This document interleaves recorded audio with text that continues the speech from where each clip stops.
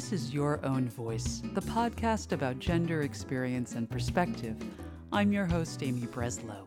Each week I invite a different guest to share their personal experiences regarding gender and gender issues. When I use the word gender, I mean the range of social roles, personality traits, attitudes, behaviors, values, and relative power that society assigns to females, males, and other individuals. Gender is an identity that is learned. How we define gender changes over time and can vary within and across cultures. This podcast is recorded at my kitchen table and may contain sounds of life from my home and neighborhood in Washington, D.C. Episode 22, Being Change Part 2. One of the things that I ask everyone on the show is to say one thing that they would like to see everyday people in the U.S. do to make a change around gender. I sincerely wanted to hear suggestions that anyone, anywhere, could make to support gender in a meaningful way.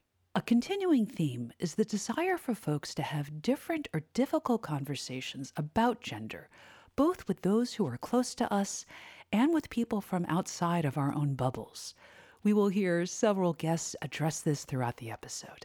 To start us off, we'll hear from Matt, who identifies as a cisgender gay male and uses he/him pronouns.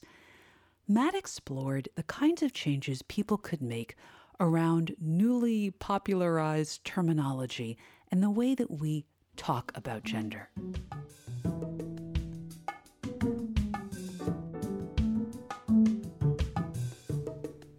Yeah, I think one of the most important things that we can do around gender is recognize and understand the different terms that are being utilized, but also at the same time, not slam people if they use or don't use a certain term. So for example, it's very popular now to say I'm cis, whatever. And that's good for many good reasons. At the same time, I don't think we want to alienate anyone if they're not using those terms. And so I think many of these terms are about, it's personal in nature. So asking the question of, like you do in the start of this podcast, of how do you identify and what terms would you like me to use? I think that is the perfect approach to take and not judge anyone based off of that, because at the end of the day, it's personal. And so I think that's one important aspect to ensure that while on the one hand, we're advancing society, we're not starting to divide ourselves even more so. LGBTQI and keep on going community, or the queer community. I think this is why many of the younger population is shifting to the term queer, because in my foundational years, it was, well, you're put in buckets still. You're gay, or you're lesbian, or you're bi, or you're trans. And really the trans community was always sort of ostracized, even in the gay community. And that was a problem. And I think the use of pronouns now is a really great thing, because of it's starting to destigmatize also the trans community, even among the queer LGBTQ community, and recognize that there's that is still a gender norm that we are, a traditional gender norm that we're abiding by if we only focus on he or she. Because sometimes you might be in between. You may be transitioning. You may have different circumstances or different comfort levels. And so I think that's where the use of these terms that are coming up, it's a recognition that, again, even in a minority community like the LGBTQ community, we can often ostracize each other among ourselves, and that's not okay. Ensuring that we're just opening the door to asking people, how do you identify, and how would you like me to refer to you, is really important. And in the health field, my spouse works in the health field, and at his work, they often include what their pronouns are and how they refer to themselves, whether they're straight, gay, trans, whatever. Everyone uses those pronouns in their email signature block, so to try to educate on the one hand, but also to make it acceptable for everyone. So I think those little initiatives are important as we continue to recognize that we're not binary in humanity.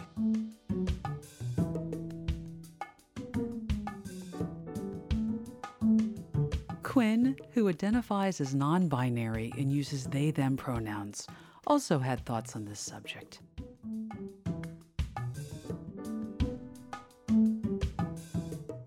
Yes, if you have not already, drop your pronouns in your email signature. It's not going to work for everybody, like depending on your contacts, maybe don't, but maybe do.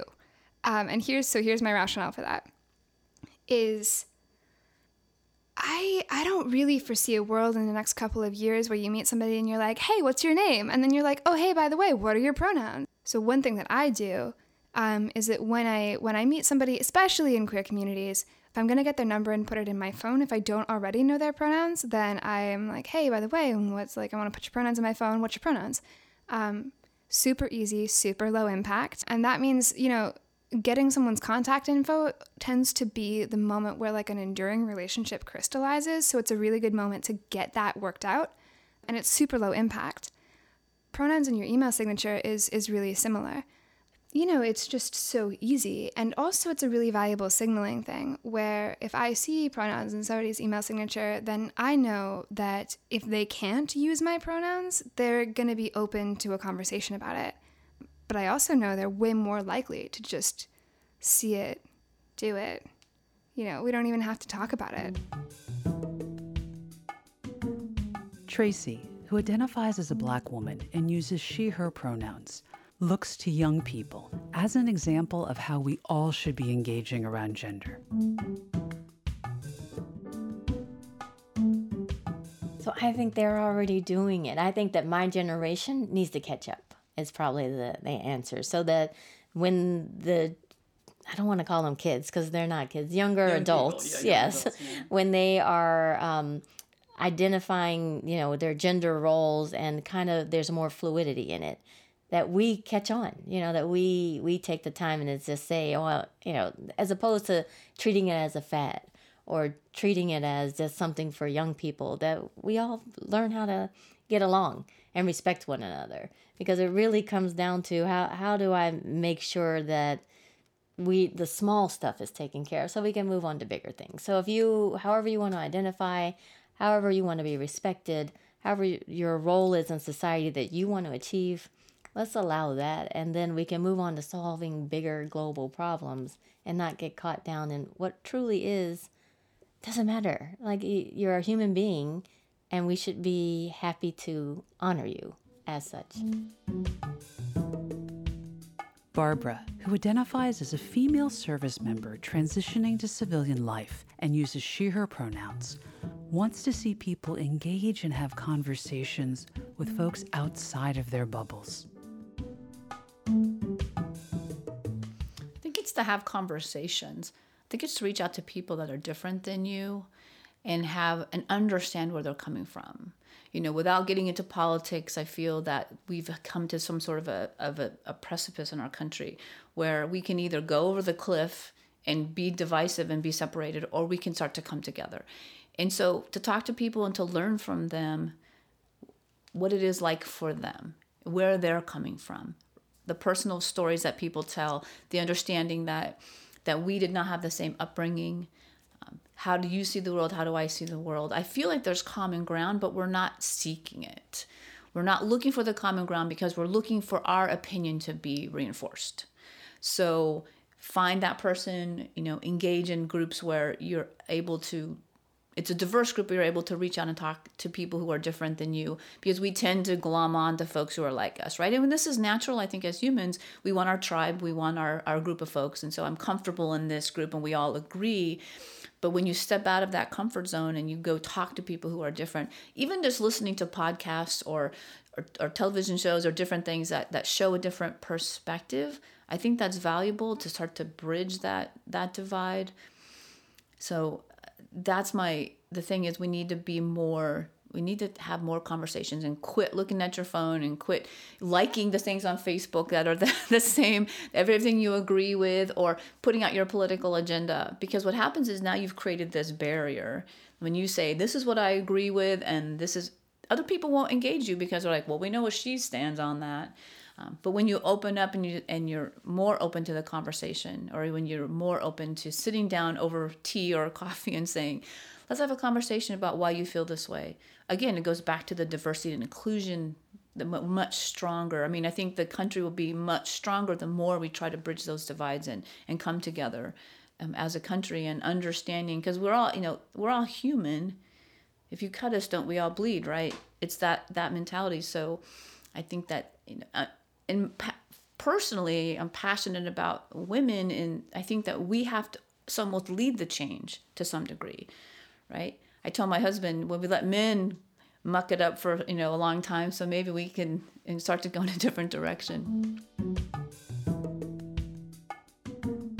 I asked Barbara if she could say a few more words about how people can best get outside of their bubbles, given that this is such a challenging thing for so many.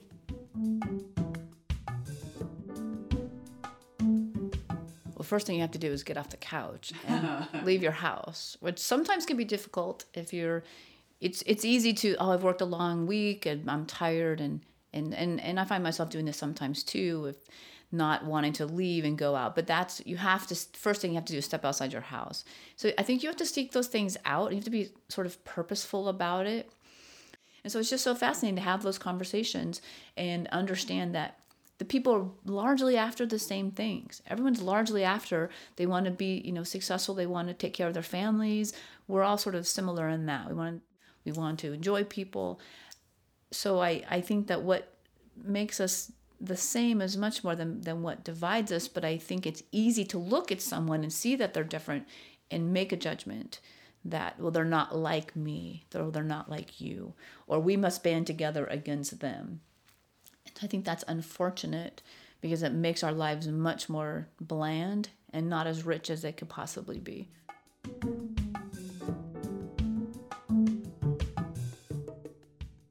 Engaging in advocacy was another running theme throughout the conversations. Mary Catherine, who identifies as a member of the Cherokee Nation, a lawyer and a playwright, and uses she/her pronouns, talked about simple ways to advocate for the passage of the Violence Against Women Act and how this also will protect Native American women.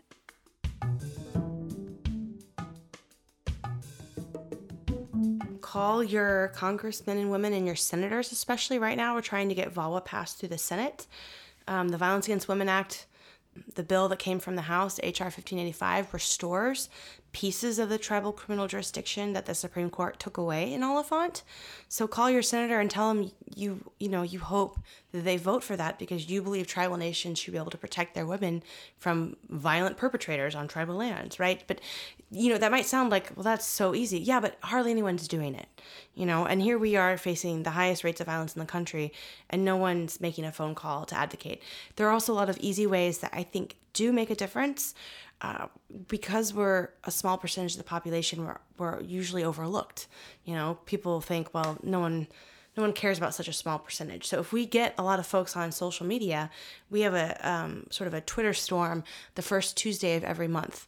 And you can join us at hashtag VAWA2019 and tweet and just say, I believe tribal nations should be able to protect their women, restore tribal jurisdiction. Those kinds of things are small things that everyone can do, and there's no reason to not do them. I mean, even if you're a busy person and you've got a family to raise and feed and a job, and I understand that's all of our lives, you can take 20 minutes once a month to tweet, and it does make a difference, because if everyone were to actually do that, right, then we would have a lot more political power in affecting this change, and that change will actually save lives. Liz, who identifies as a female Asian American and a Chinese American Hapa and uses she/her pronouns, talked about advocacy and parental leave. Yes, I would like to see everybody advocating for parental leave, not just maternity, but parental. So dads also need time away too when babies are born. The U.S. is one of 5 countries that does not have at least mandated maternity leave. The others are Papua New Guinea, Lesotho, Swaziland, in Liberia. I may be missing one, but you get the idea. The U.S. is really, really behind in this regard, and all of society suffers. I think we just don't value women and children enough in our society for whatever reason. But when a woman leaves the workforce because childcare is way too expensive, which is a whole nother issue, and then comes back, it's not just that woman who then doesn't make as much money and who was already making less because she's a woman to begin with, but her whole family suffers financially. It's a huge loss. And children suffer because women don't breastfeed as long. I mean, the World Health Organization recommends up to 2 years, whereas we in the U.S. on average go as far as 6 months, if that. And the baby's health and even IQ are compromised, according to science. So, yeah, I think everyone should advocate for that. It's just absolutely ridiculous that we don't have it. Kim, who identifies as me, myself, and I, and uses she, her pronouns, wants us to make change with our vote.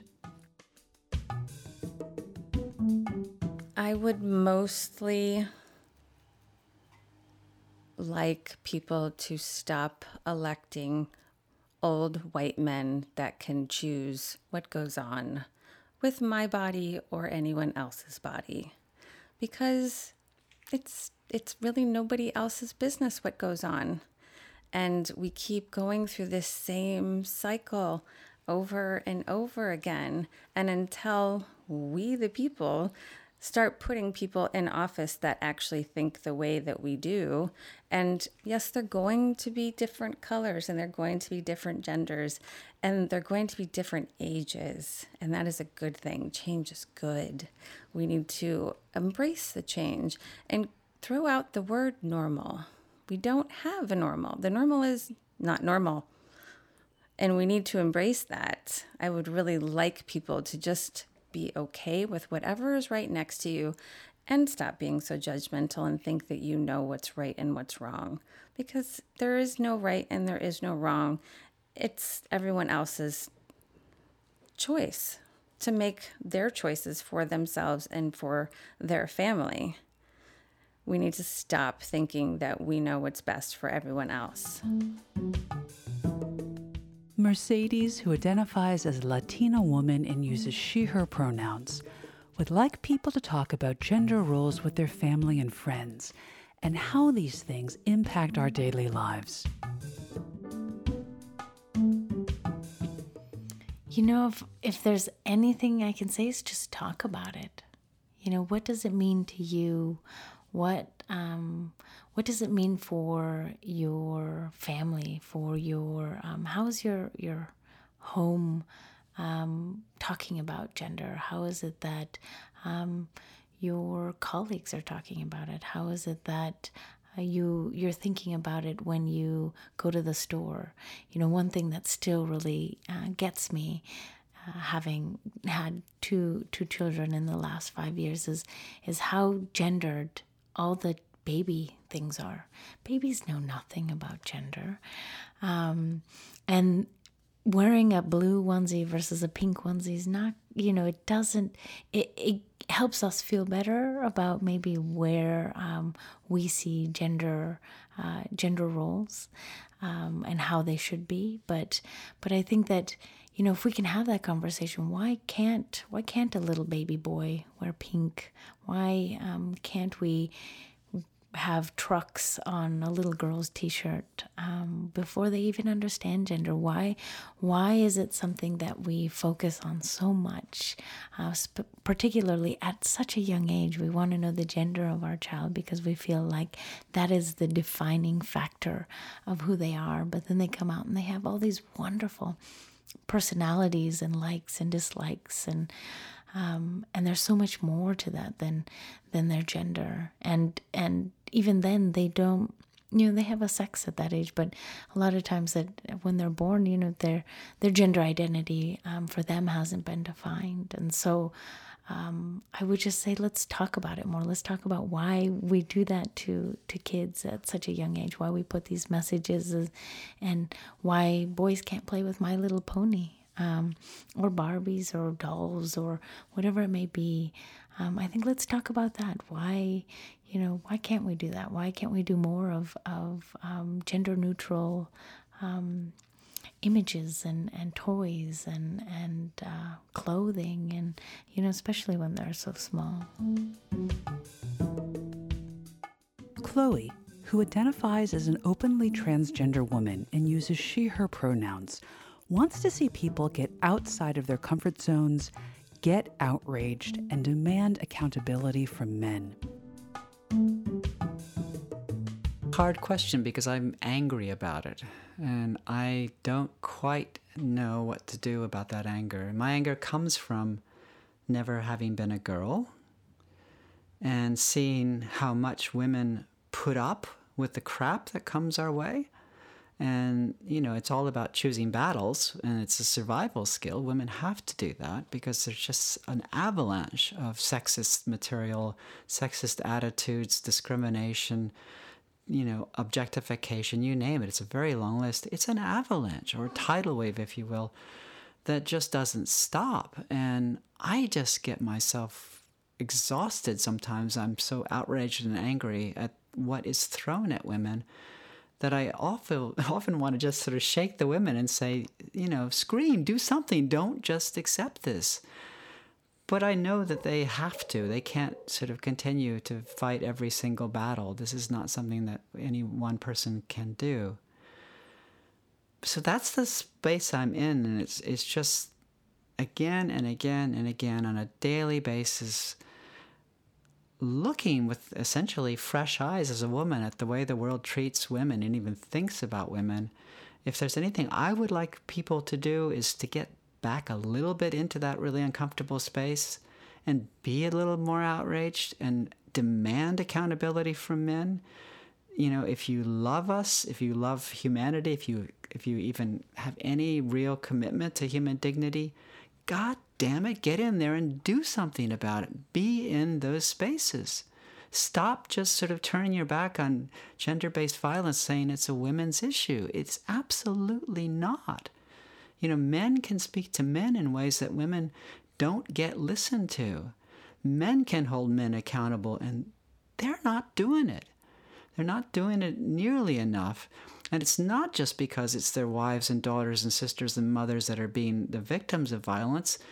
We're not instrumental in this. It's just we're dignified human beings. You have, speaking to men, an obligation to make dignity universal, to not just say that's a women's issue.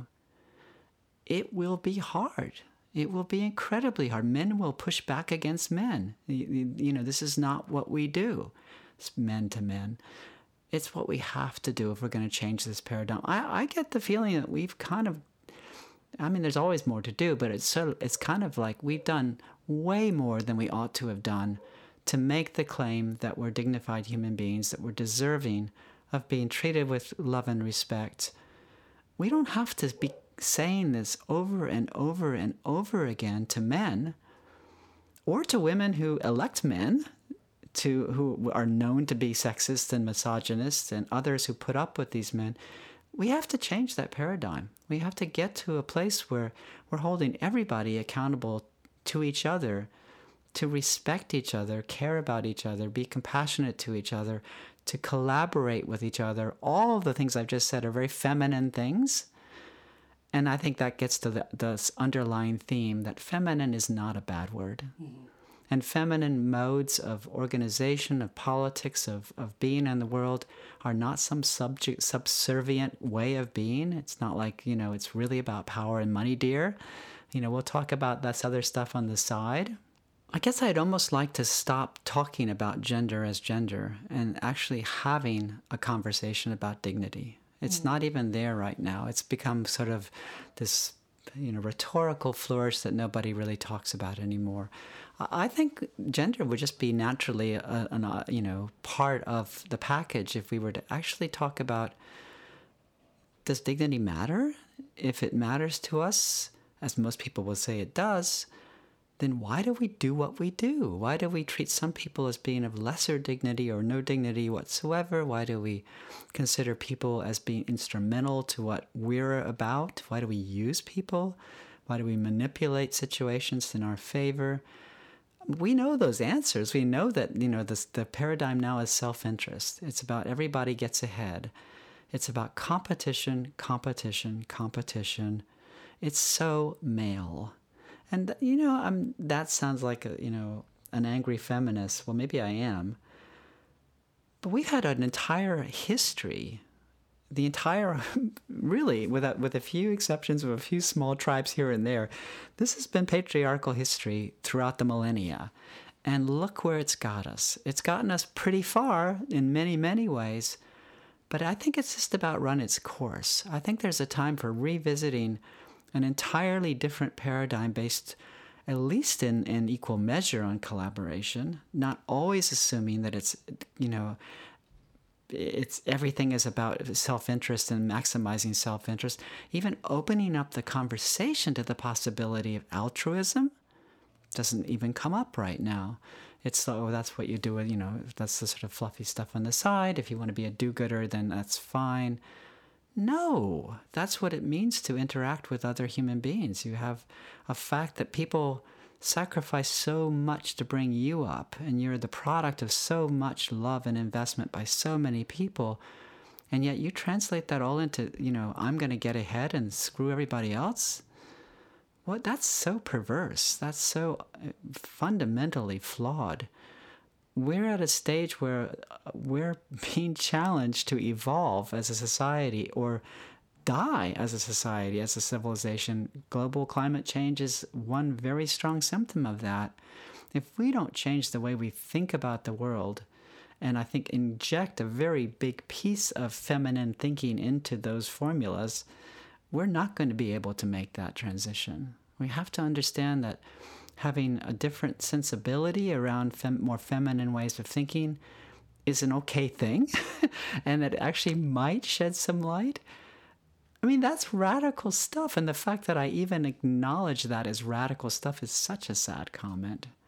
Why is it that we have to be claiming the space for women's sensibilities as, something we even have to defend? It's how society's cohered forever. It's just not how decisions have been made. Brian, who identifies as a straight white man and a feminist and uses he/him pronouns, would like to see people identify, call out, and abandon harmful myths and gender norms. Definitely there's not just a thing. We all of us, as I've been saying throughout this podcast, we all perform a gender. We all interact with this. We all have a role in shaping what opportunities people around us feel like they have based on their gender, to the extent that we're interacting with young people, to just do anything in our power to provide them as diverse as possible examples of what it can look like to be a man, be a woman, be anything in between or outside of that dynamic, that binary. I think there's hesitance in a lot of places to use the G word, like actually talk about gender. I think the more we can actually name it when we see it in society and make it something that we're all as comfortable and skilled enough to talk about as we are the weather, is really meaningful. Be smart about the difference between what is actually born into a biologically male body or a biologically female body, and how that is a completely different topic, scientifically completely different topic than all these definitions and expectations that we put on people. And so that means talking about it, calling it out, in all sorts of casual conversation. I mean, you can't go a day without seeing this. Where was I? Maybe the airport on the way here. Some bogus psychology magazine with on the cover, like, inside the female brain, how female brains process whatever. And, men are Mars, women are Venus. There's all these, it's like the banality of evil kind of thing. It feels real fun and friendly. It feels like it's helping you feel validated about your particular reality based on your biological sex identity. But it's propagating these myths about all sorts of characteristics that are actually socialized and not biological. And the evidence shows that the more you buy into that, the more you're just propagating an unequal, patriarchal, misogynist world, and one that's especially bad for the poorest, especially bad for women, especially bad for minorities, but also not doing guys a whole lot of favors, if you're honest. Like I said, it curtails your identity, curtails your relationships, pushes you toward anger as the only emotional expression you have, pushes you toward violence, pushes you toward suicidal ideation. Just see this stuff so that you can abandon it. Sandy, who identifies as a Christian, an African, and an American, and uses she/her pronouns, wants us to engage in difficult conversations, especially when they make us uncomfortable. But when we stop seeing the other as wrong, as different, as not meriting a voice. So I would say really just the conversation would be really helpful, even when it seems uncomfortable, especially when it seems uncomfortable. I have a really dear friend. She keeps saying, Amy, you have to get comfortable with being uncomfortable. The time for comfort is over. We do not have the luxury of being comfortable anymore. That's what I think of when I hear you say that.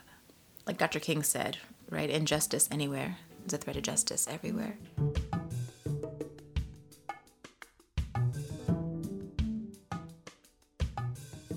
So as we come to the end of this episode and the end of this 2-part series on actions people can take to make a change around gender, I am struck by the power of language, the ongoing need for advocacy, the importance of claiming or reclaiming respect and human dignity as something we need to talk about and value, pushing ourselves to have difficult conversations and to get outside of our bubbles, and having the courage to call out harmful myths and to talk about things that make us uncomfortable.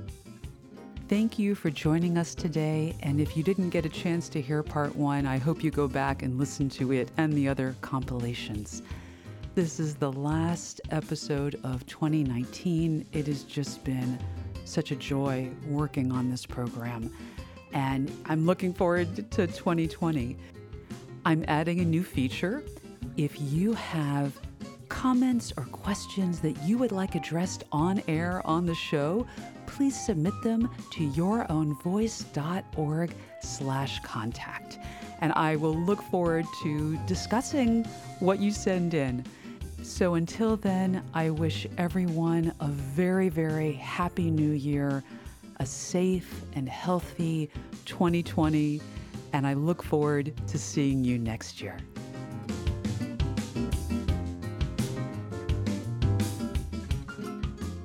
You've been listening to Your Own Voice, the podcast about gender experience and perspective. Your Own Voice is produced by me, Amy Breslow, with IT support from Alex Moreno, music by Kevin MacLeod. Thank you for joining us today. I look forward to coming back in the new year, and until then, take care and be well.